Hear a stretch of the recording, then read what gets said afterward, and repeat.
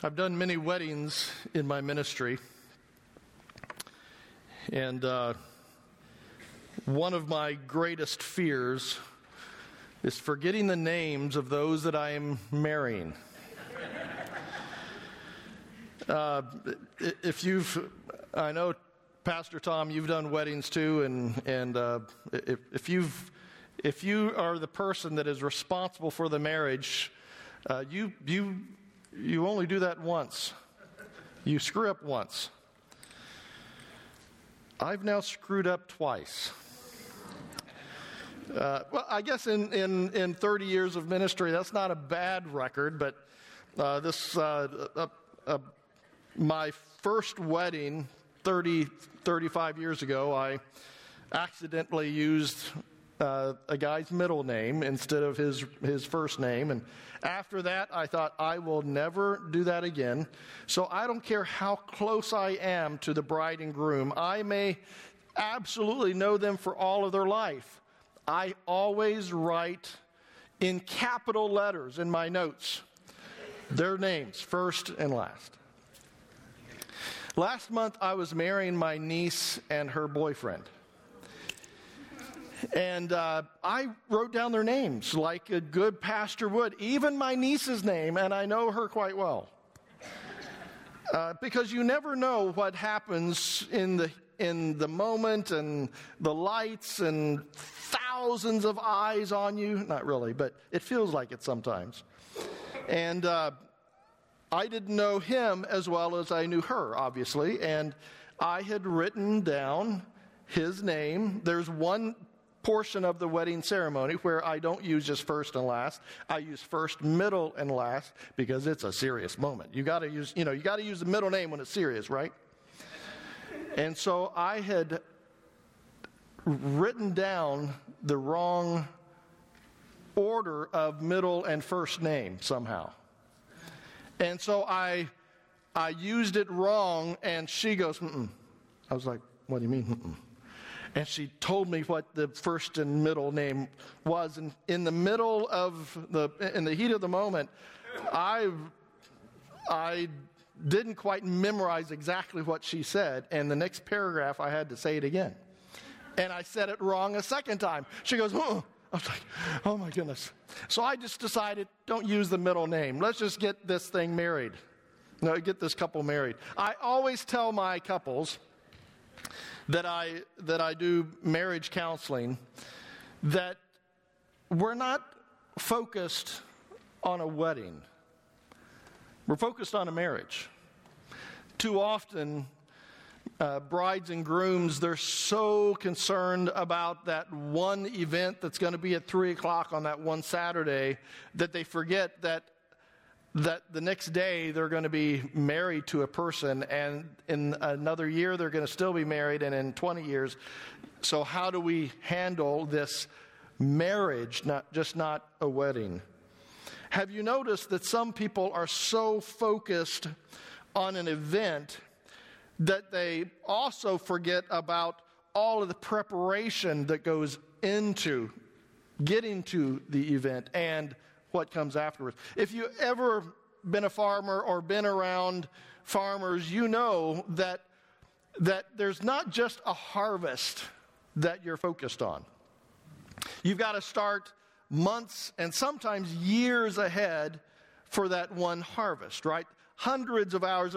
When we pastored in Washington, we had vineyard owners and apple orchard owners as a huge portion of the church. And I was just amazed at the hundreds and hundreds of hours that they put in, and within one day it was harvested. Maybe there are careers that require many hours and years of education and training. I calculated that I spent 26 years in school.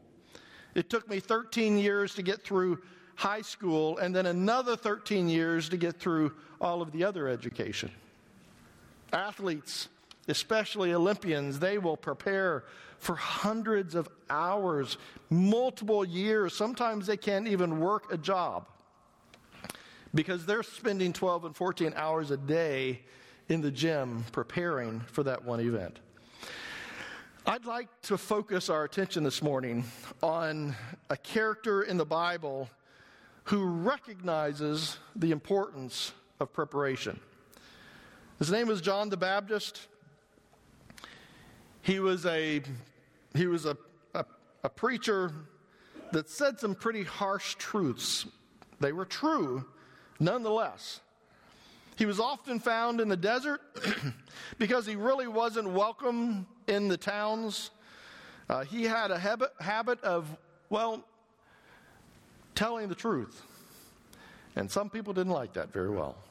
He also happened to be the cousin of Jesus. He had one responsibility in his entire life, his entire ministry, and it was this: to prepare for the coming of the Messiah. Would you please stand? And in honor of reading God's Word, we're going to stand, and I'm going to read Matthew chapter 3, 1 through 12. My friends, what I'm about to read to you is God's inspired, true words. In those days, John the Baptist came, preaching in the wilderness of Judea, and saying, "Repent, for the kingdom of heaven is near." This is he who was spoken of through the prophet Isaiah, a voice of one calling in the wilderness, "Prepare the way of the Lord, make straight paths for him." John's clothes were made of camel's hair, and he had a leather belt around his waist. His food was locusts and wild honey. People went out to him from Jerusalem and all of Judea and the whole region of the Jordan. Confessing their sins, they were baptized by him in the Jordan River. But when he saw many of the Pharisees and Sadducees coming to where he was baptized, he said to them, "You brood of vipers, who warned you to flee from the coming wrath? Produce fruit in keeping with repentance. And do not think you can say to yourselves, 'We have Abraham as our father.' I tell you that out of these stones God can raise up children for Abraham. The axe is already at the root of the trees, and every tree that does not produce good fruit will be cut down and thrown into the fire. I baptize you with water for repentance, but after me comes one who is more powerful than I, whose sandals I am not worthy to carry. He will baptize you with the Holy Spirit and fire. His winnowing fork is in his hand, and he will clear his threshing floor, gathering his wheat into the barn and burning up the chaff with unquenchable fire." This is the word of the Lord. You may be seated. Back in the year 2000, I was teaching a class in Phnom Penh, Cambodia, and the missionary, who happened to be Cambodian himself, came up to me, and he said that he had just been invited to a royal celebration that he was going to be celebrating with the king of Cambodia, and he wondered if I would like to go with him. And I was like, I was going to clean my fingernails tonight, so I don't think I'll. Well, yes, I would love to go celebrate the Festival of the Boats, which is a huge celebration in Cambodia, with the king. And come to find out, there would be around 30 ambassadors from all over the world. There would be Cambodian government officials, secretaries of this and that, and his son, the prince, would be there. The king would obviously be there. It was just an amazing national holiday, and what an honor for this hillbilly from Missouri to be able to go and celebrate with the king and his son. The country, as you know, Cambodia, especially decades ago when I was there, is a very broken country. It's not just a third world country, but when I was there, at least, the transportation system was totally broken. The electrical system, I needed to make a phone call on a Sunday. The one international operator they had was on vacation that day, so no international calls could go out from Cambodia on Sunday. That's how broken it was. But on this day, there was to be a grand celebration with the king and his son. And so they built a brand new road that would go from the palace all the way to the river. It was the most beautiful asphalt you've ever seen in your entire life. It would have been beautiful in the States, but when you're in Phnom Penh and every road had potholes or dead animals on it or grass growing through it, this was just a beautiful road that took you right down to the river, where they had built a brand new pavilion that had beautiful brand new carpets, colorful carpets all over the place, because the king was coming to that event. In the time of Christ, if there was royalty coming into town, he would be preceded by a crew of soldiers, trumpeters, and what we might call hype creators, or there's a new term in today's social media, influencers. Have you heard that term, influencers? An influencer in social media is someone who is paid to talk about a certain perfume or a certain whatever it is car, and they would talk on social media and create hype and get everybody to buy that one thing. During Christ's day, there was the same thing. They would come in a day or two, maybe even months ahead of time, and they would announce with great fanfare that someone was about to come, or a certain thing was to be done in their time, in a certain time. They would make sure that the people in the village knew the roads had to be beautiful. The sewer ditches had to be cleaned out. The dead animals on the road had to be removed. Flowers had to be planted. You need to paint your village. It needs to be beautiful because King so-and-so is coming. They had to clean the streets. The people were to wear their best clothing. They had to be waiting at the road whenever the king were to come. John was a bit like the crew who announced that royalty was coming. He prepared people for the coming of the King of Kings. John had this sense of urgency for the people to get prepared because someone very important was coming. Last week I talked about a word that we don't use very often, but we only use it during Christmas. It's this word Advent. We talk about the Advent season. We talk about the Advent candles. We talk about the Advent of Christ. Advent means coming. It means coming. It talks about the coming of Christ, the advent of Christ in the past, but it also talks about the coming of Christ in the future. The first advent is in the past. The second advent of Christ is coming in the future. We don't talk very often about the second coming of Christ. Unfortunately, we should talk about it more. In fact, the scripture is full of passages that talk about the coming of the kingdom of God, the coming of Christ to gather his own. In fact, one New Testament scholar believed that 1 out of every 25 verses in the New Testament alluded to the doctrine of the second advent of Christ. He will come back to earth in the future to establish his kingdom and establish his reign here on earth. John chapter 14, verse 3, Jesus said, "And if I go and prepare a place for you, I will come again," the second advent, "I will come again and will take you to myself, that where I am, you may be also." Alistair Begg is a pastor and writer, and he does such a great job in this one paragraph. I wanted to make sure it was on the board so you could read it with me. "The king is coming," he said, "and the full disclosure of his reign, the ultimate establishment of his kingdom awaits his coming. And when he comes, the visible establishment of God's reign over all of the hosts and powers of evil will be seen.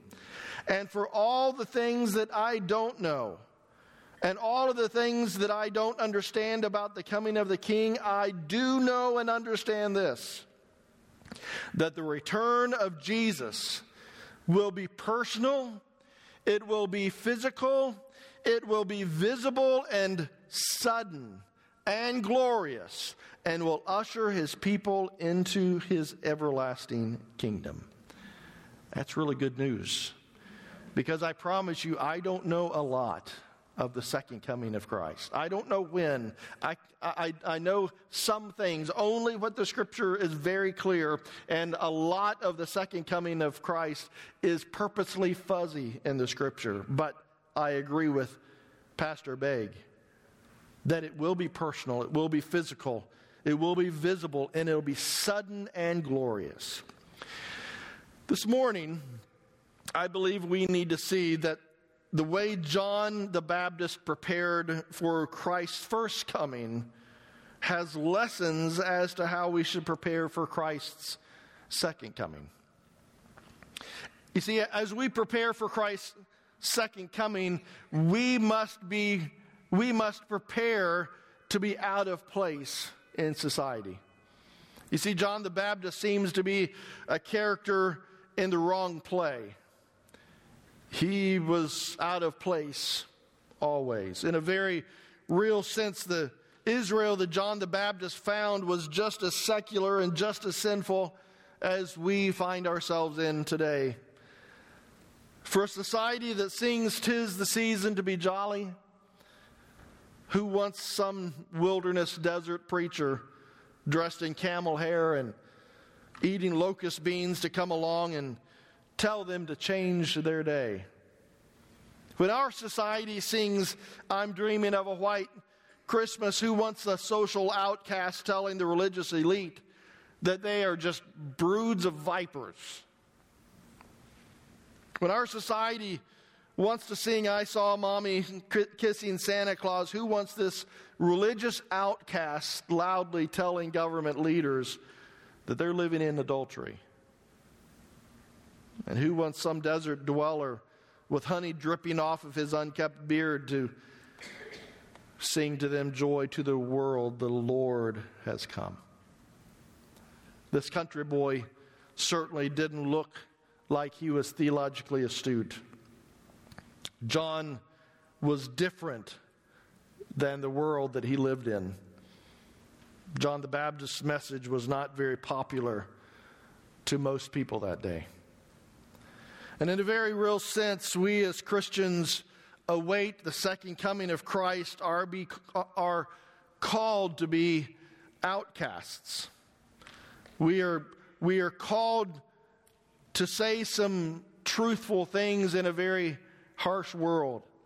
And just as John stood firm in the midst of persecution for standing for righteousness, we are called to be willing to pronounce Christ's light in a very dark world.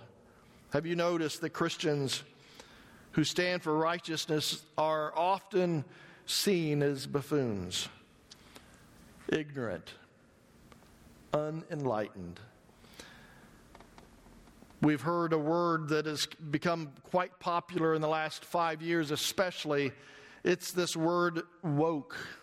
Anybody heard that word in social media and news? What's the opposite of woke? Asleep, ignorant, blind. That's how the world sees us today. It sees us as ignorant buffoons who don't think in a higher level as those who are now woke. I'm glad that I'm not woke, if that's what it means to live a righteous life. As we prepare for Christ's second coming, we must prepare with a changed heart. When John said, "Repent, for the kingdom of heaven is near," he used a very specific word. This word repent is crammed with theological meaning. Repent has three different definitions or meanings. The first is it's the recognition of wrong. Repent means that there is a recognition of wrong. We have felt this gnawing guilt in our conscience. We have come to understanding that our act was sin. There are questions that need to be answered. We are wrong. So there is a recognition that we have done wrong. There's also this sense of regret, this sense of remorse for this act of sin. And the last is this firm commitment to go totally different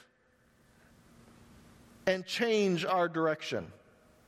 We do a U-turn spiritually. John the Baptist was telling the people of the day that to prepare for the coming of the Messiah, they needed to repent of their sin. They needed to do a U-turn of their sins and go the totally opposite way. In the very act of sending his Son, God spoke of the freedom men could have from the strangle of sin. Anybody heard of a cartoon by the name of Charlie Brown? His neighbor, kind of friend, Lucy. You ever remember Lucy? Several years ago, the Peanuts comic strip had Lucy and Charlie practicing football. We often saw this scene around the football Thanksgiving season. Lucy is holding the ball for Charlie. She's holding the ball, and Charlie would run with all of his might towards the ball and try to kick it. But every time, what did Lucy do? Lucy had this evil streak in her. And every time Charlie would run with all of his might, he would run and try to kick the ball, and at the very last minute, she would take the ball away, and he would kick with all of his might as if there's no return, and he would just go flying because of the momentum on the ground and just lose all of his breath. And I'm sure she just laughed under her breath.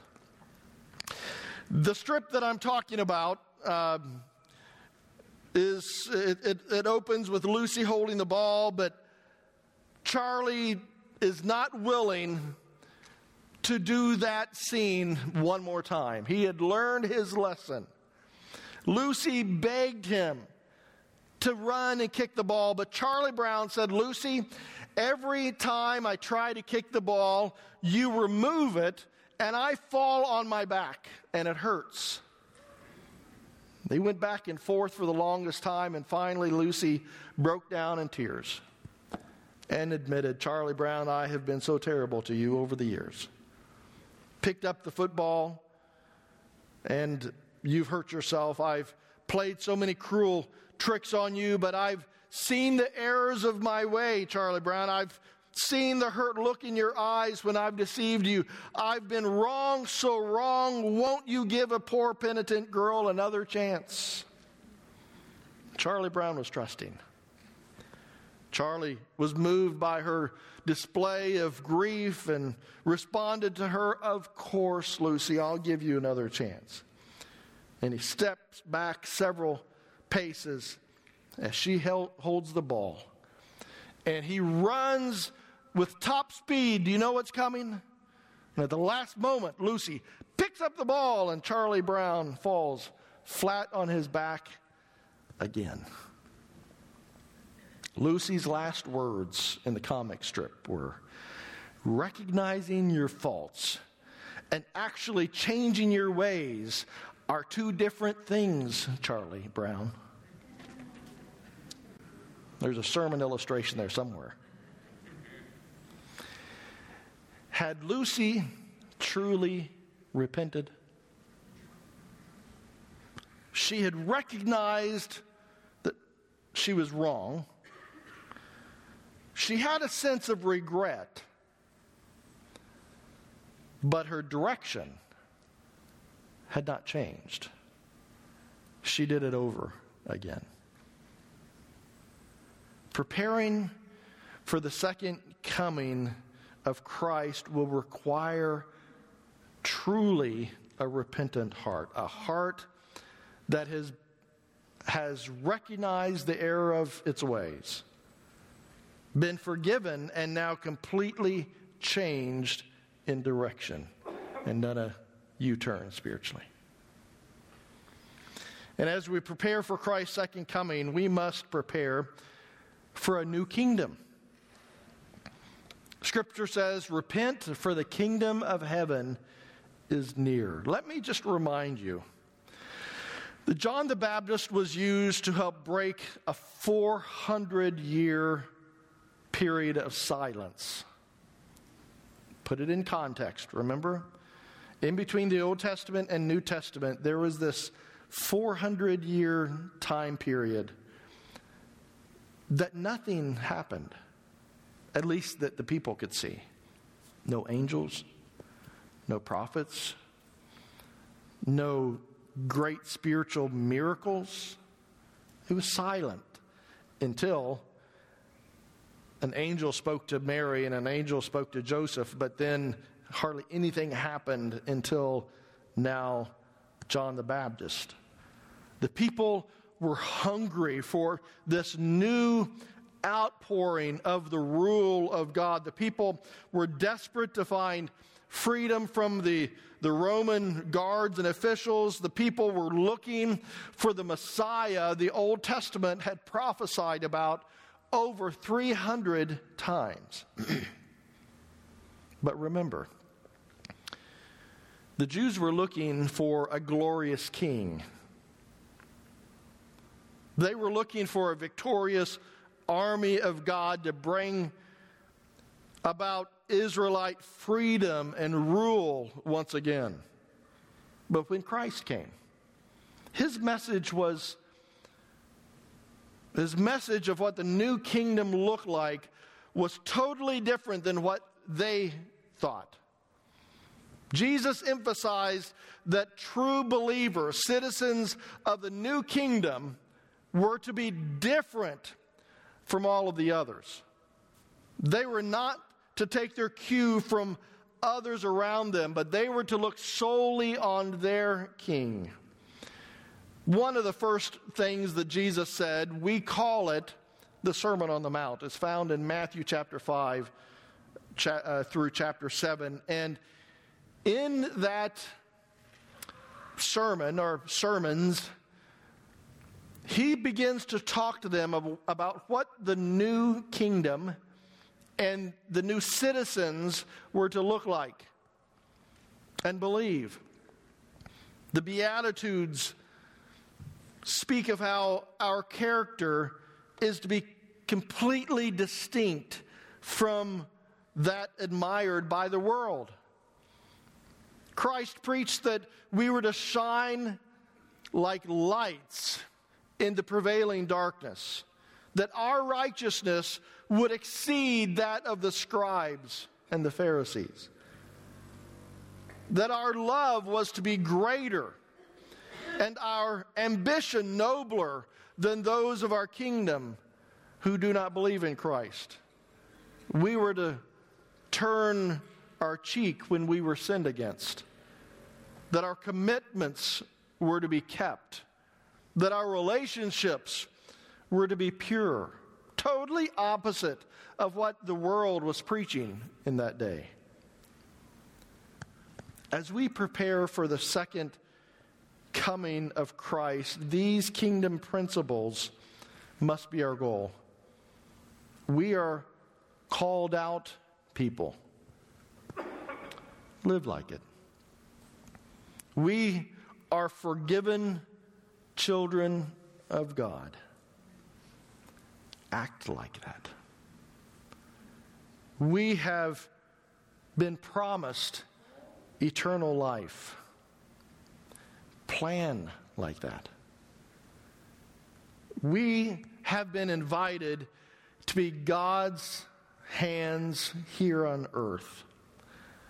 love people like that. We have been asked to mirror the holiness of God.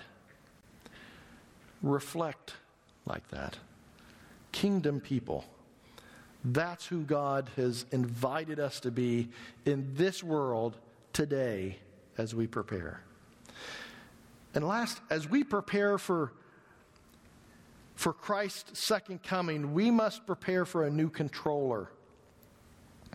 Verse 11 says, I baptize you with water for repentance, but after me will come one who is more powerful than I, whose sandals I am not fit to carry, will baptize you with the Holy Spirit and with fire. I enjoy flying. It's losing more and more of its luster, I'll be honest. I don't sleep and rest well when I'm traveling at all. The only time I sleep well when I'm traveling is when I'm driving, and that's not a great thing. So on a plane, it's difficult for a large, tall body like mine. But anyway, I've been on many long international trips, and I've often thought, what would happen if the pilot and the co-pilot become deathly ill, or something happens, they jump out with parachutes, and all of a sudden there are 400 people on this plane, and they look to me and they say, Brent, you must get in the pilot's seat. I know you all think of the same thing, I know.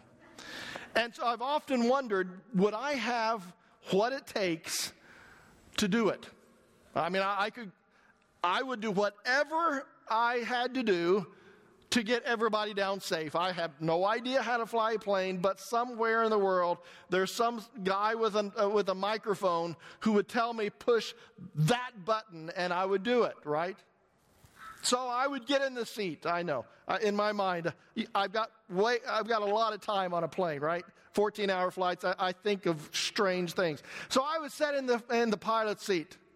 And I would be nervous, and I know I'd be sweating, and I would be jittery, and everybody's life depended on me. And with white knuckles, I would grab a hold of the thingy, whatever can you tell I'm not a pilot? And I would just start pushing buttons, and I would try to get all the alarms to stop. And I would try my best in my ignorance, but what if? What if there was a tap on my shoulder, and a man said with a very calm voice, I am a master teacher of all of the pilots for this company.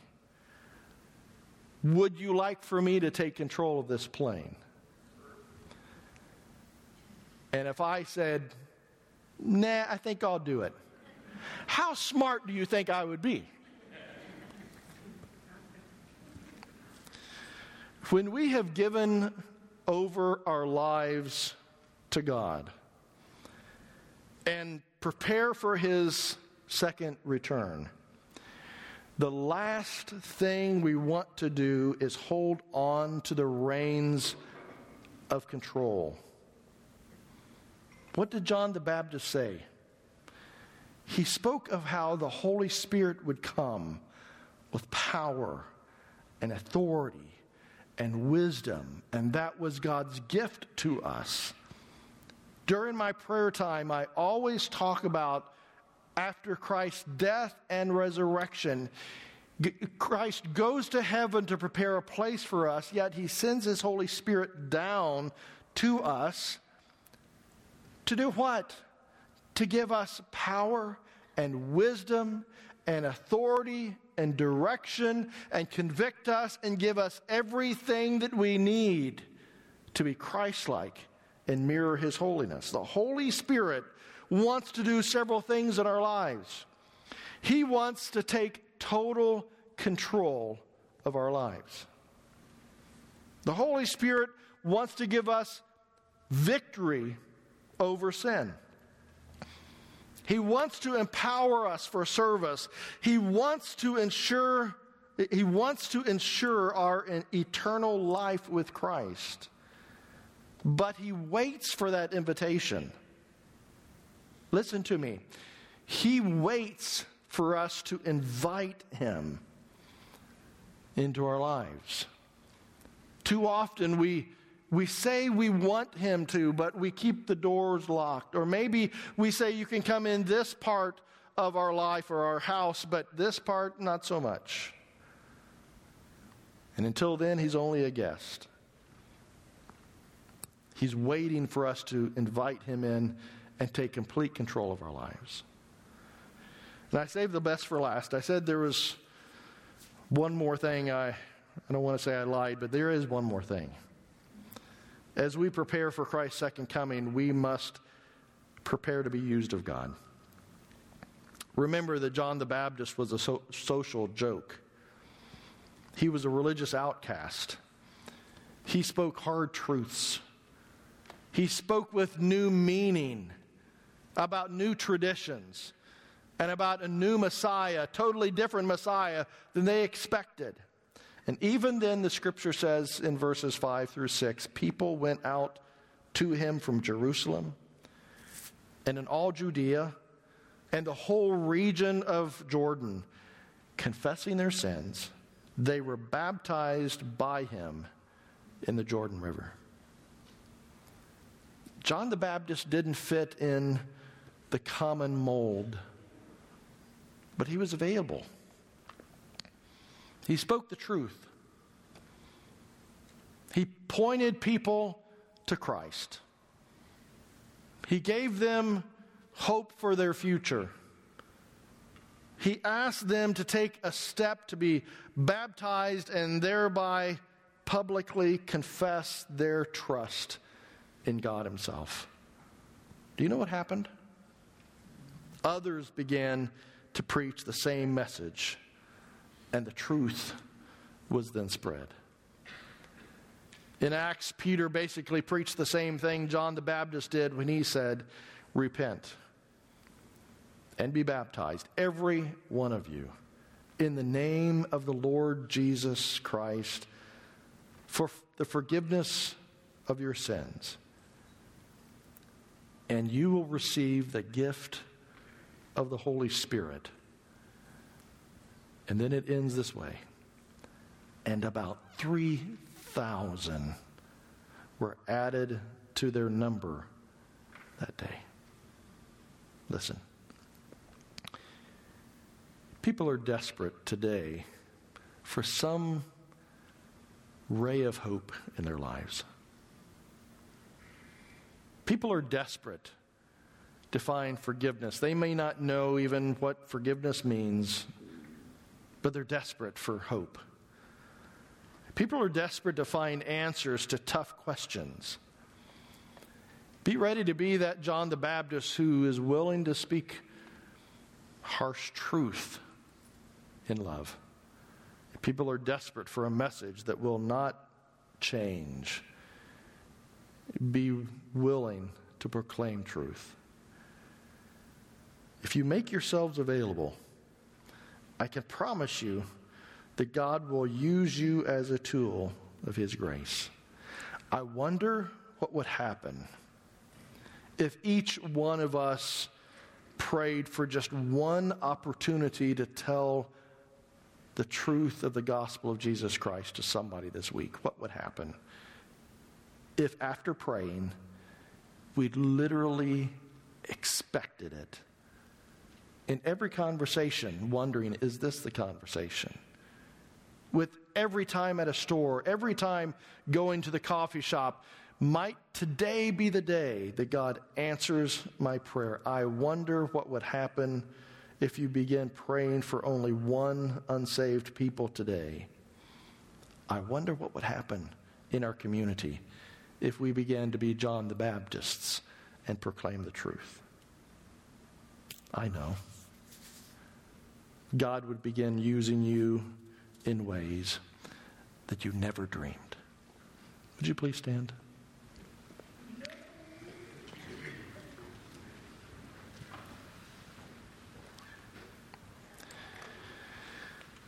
There's an old story of a king of bygone days. and his jester, who would sometimes say some very foolish things just to get a laugh. One day the jester had said something so foolish that the king handed him a staff, a cane, and said to him, "Take this and keep it until you find a bigger fool than yourself." Some years later, the king was very ill and was now laying on his own deathbed. His family and his servants stood around his bedside, and the king addressed them all and said, "I am about to leave you. I am going on a very long journey, and I shall not return again to this place, so I have called you all to say goodbye." Then his jester stepped towards him. Addressing the king, he said, "Your Majesty, may I ask you a question? When you have journeyed abroad, visiting your people, staying with your nobles, or paying diplomatic visits to other courts, your heralds, your servants have always gone before you, making preparation for you. May I ask what preparations your Majesty has made for this long journey you are about to take?" "Alas," the king replied, "I have made no preparations." Then the jester said, "Take this staff with you, for now I have found a bigger fool than myself." I can't imagine a better gift to possess than the gift of forgiveness. Can I ask you, have you received the free gift of Jesus Christ? The forgiveness of sins. And can I say, if you have not yet accepted Christ, what a better, there's no other season better than this to celebrate the coming of Christ himself, to say, "Father, I've lived a broken life. I'm desperate for hope. I need you to forgive me. I now recognize that I'm broken and I've sinned. And I've sinned against you. But I ask you to forgive me. I invite you to be my Messiah and change me from what I was to what I know you want me to become." And then my U-turn is one that is spiritual. I was going one direction, and I now commit to going the opposite. As we sing this song, could I just ask every one of us, even though you might have accepted Christ years ago, this is a wonderful time for us to go back to that decision we made. Have you truly not just recognized your sin, but have you made the U-turn and totally repented of your sin? As we sing, I'd invite you to come to the altars. I'd love to pray with you. If you'd like to be seated and prayed there, we would love to pray with you. Let's sing.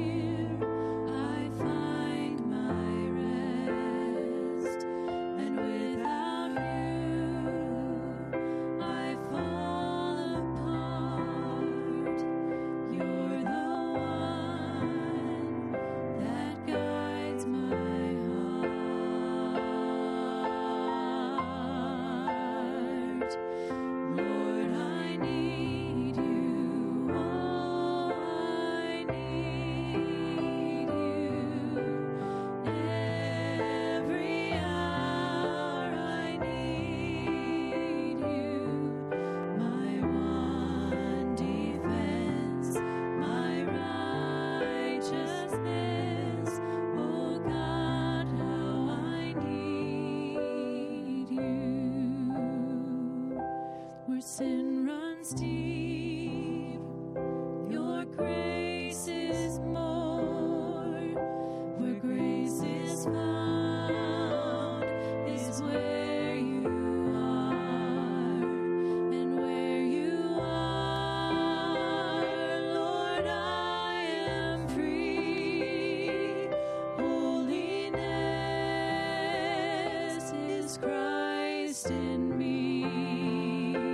And where you are, Lord, I am free. Holiness is Christ in me.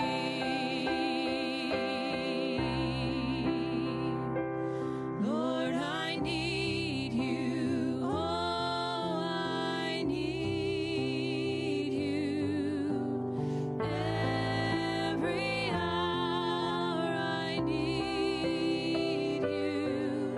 My one defense, my righteousness. Oh God, how I need you. Would you receive this benediction?